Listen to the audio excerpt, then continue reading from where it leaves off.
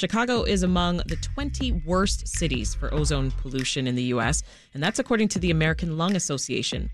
Now, tackling big problems like pollution and climate change can seem, well, impossible without the fossil fuel industry and politicians getting on board. And while that is key, there's some hope that even a relatively modest transition of heavy-duty vehicles to electric can help save lives. That's according to a study from Northwestern University that was published yesterday in the Nature Sustainability Journal. We are joined by the co-author of that study, Sarah Camilleri. She's a postdoctoral scholar in Northwestern's Earth and Planetary Sciences Department. Hi, welcome to Reset. Hi, good morning, everyone. Also with us, Brian Erbushevsky, director of the Respiratory Lung Association. Welcome back, Brian. Hi, glad to be here. Good to see you. So start us off, Brian. How many pollution-related deaths and illnesses are we currently seeing here in this area? Well, when you look at things like diesel emissions, there's a study done a little over a year ago, and it said that in 2023, we would expect 416 deaths in Illinois in 1 year. And then there's a sort of a pyramid underneath that of other health effects, emergency room visits, asthma attacks, heart attacks, lost days from work because people get sick. And so that sort of gives you a general frame. It's a lot. And when you look at things like diesel emissions, they're often concentrated in areas where there's a lot of economic activity, where there's a lot of traffic. So you're looking at, northeastern Illinois seeing more than its fair share of those health effects and the deaths, Cook County, DuPage County, Will County, et cetera. Yeah, we know pollution levels, Brian, that they're not the same across the city, right? We know that the highest levels of pollution, they happen to be concentrated in predominantly black and brown neighborhoods here. Where and why do we see this exactly? Again, it's back to the traffic. Where is that traffic, especially where is the diesel traffic going to be? And so you're going to see a lot of it concentrated along those major highways, the interstates, other secondary roads leading to and from things like intermodal rail yards, big warehousing districts, big concentrations of factories where products are being moved. That's where the traffic's going to be. That's where the emissions are going to be concentrated. And unfortunately, those areas are near where a lot of people live, and they tend to be poorer and they tend to be blacker. And that's not something that's unique to Chicago. That's something that's kind of a nationwide problem. Sarah, good time to bring you in here because you looked at heavy-duty vehicles, things like semi-trucks, garbage trucks, buses, even construction equipment, I'm hearing. Why focus on this? So predominantly we were interested here in trying to look at some climate solutions that can give us an indication for the kind of the implications in general for air quality. So not solely looking at solutions that can mitigate climate change, but also can have implications for air quality reductions and other co-benefits. And one of them is looking at heavy-duty vehicles specifically because they disproportionately impact, they have a disproportionate effect on emissions. Yeah. Particularly, they are large contributors to CO2, for example, emissions. They're large contributors to other emissions such as NOx, largest contributors for NOx, which is also a precursor for other health-harming pollutants such as ozone, which you've mentioned already, and also PM2.5. So even though they represent a very small portion of the total vehicle fleet, they largely contribute to harmful emissions. And this study is the first of its kind in the region to actually take equity into account, right? What did you measure exactly and how? So what we do, especially in the study, is the fact that, first of all, we're using a modeling study that goes down to fine scale. And what we mean by that is that we're representing these changes in air pollutants and emissions at a very small grid scale of about 1.3 kilometer. And what that allows us to do is then focus on those neighborhoods that are experiencing these changes the most.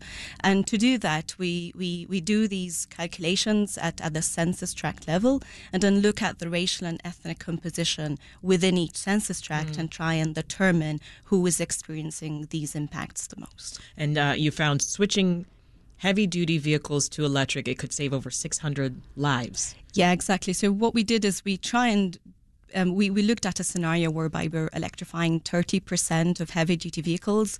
And what we'd like to point out is that in the study, we're assuming that all the additional electricity is going to come from the current electric grid.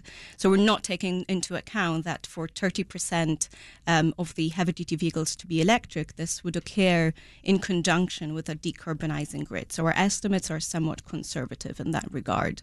And we do estimate that the largest health benefits are related to NO2 reductions. Can this be scaled nationally?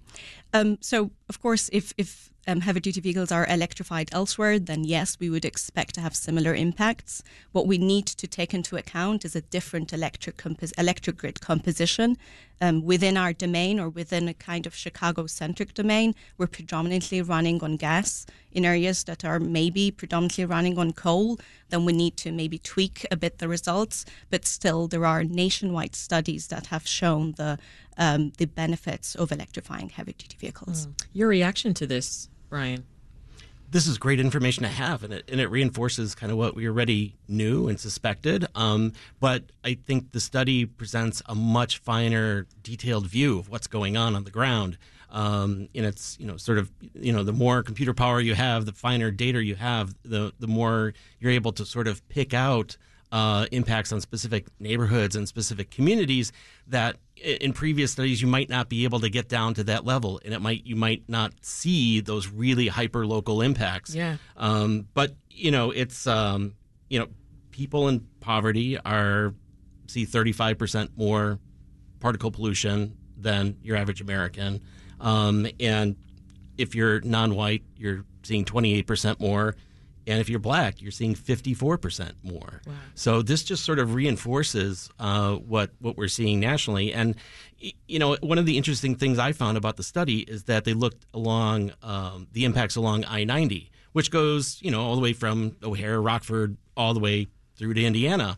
And the impacts on the black community were far greater in terms of the health damages that were done compared to places on the northwest side, which are a little more well-to-do, a little whiter. And it shows that the communities that are already vulnerable, seeing roughly the same amount of air pollution, see a lot more of these negative health impacts. Yeah, and to Sarah's point earlier, I mean, what really struck me in the research was that, not all of the vehicles need to become electric in order to save lives, right? You found that just 30%, if they make the switch, over 600 lives would be saved. So it's not all or nothing. Yeah, absolutely. Starting off small can have benefits. Yeah, and I think a large kind of main highlight that we saw in this result is related to what Brian is saying, is the fact that even small reductions in our pollutants in these marginalized communities can have large and disproportionate health benefits. So that is a major kind of takeaway, that we do not solely look at reducing pollutants, but also the additional health co-benefits that can result from such policies. Brian, we can't talk about the transition to electric without discussing the need to decarbonize the electric grid. Why is that? Remind us. Well, the paper looks at, it, and it's very comprehensive, because it says if you transition to electric trucks out there, great, you're going to eliminate the diesel emissions that would be harmful in those communities where the trucks are running, but you're charging trucks with electricity. And so that electricity has to come from somewhere, it has to be generated. And some of it is going to come from fossil-fueled power plants, which are going to put out more air pollution at the other end of the wire. And the interesting thing about this study was it used what the power grid looked like in 2016 for the greater Chicago region. And, there are some negative impacts. But even with those negative impacts from generating electricity, you saw a net health benefit over the entire region that they looked at. So the health benefits from going to electric trucks just way outweighs any detriment you'd see from power plant pollution. And even so, just in the immediate Chicago region, since 2016, we've had at least 5 coal-fired power plants retire. So they're gone. So the electricity now is even cleaner. And with the CEJA legislation that passed in Illinois, we're going to get to around zero emission power, no pollution, by about 2040. So it's going to get cleaner every year, and that impact from using electricity is essentially going to disappear. To that end, Sarah, I mean, we've talked about saving lives. here. Are there other positive outcomes of this study that you want to share? Like what are known as co-benefits? So the co-benefits is that because this is primarily a climate mitigation kind of policy that's put into place, the co-benefits are associated with health, which we've mentioned before, but also the fact that where that health benefit is occurring. So in these marginalized communities and these communities that even though we might see that they might experience lower reductions in pollutant reductions, but they see larger health benefits because their underlying susceptibility is greater. So they're more vulnerable people. So the more we can try to determine or try to reduce the air pollution in these kind of neighborhoods, then that would be largely beneficial. Another aspect is the monetary impact, right?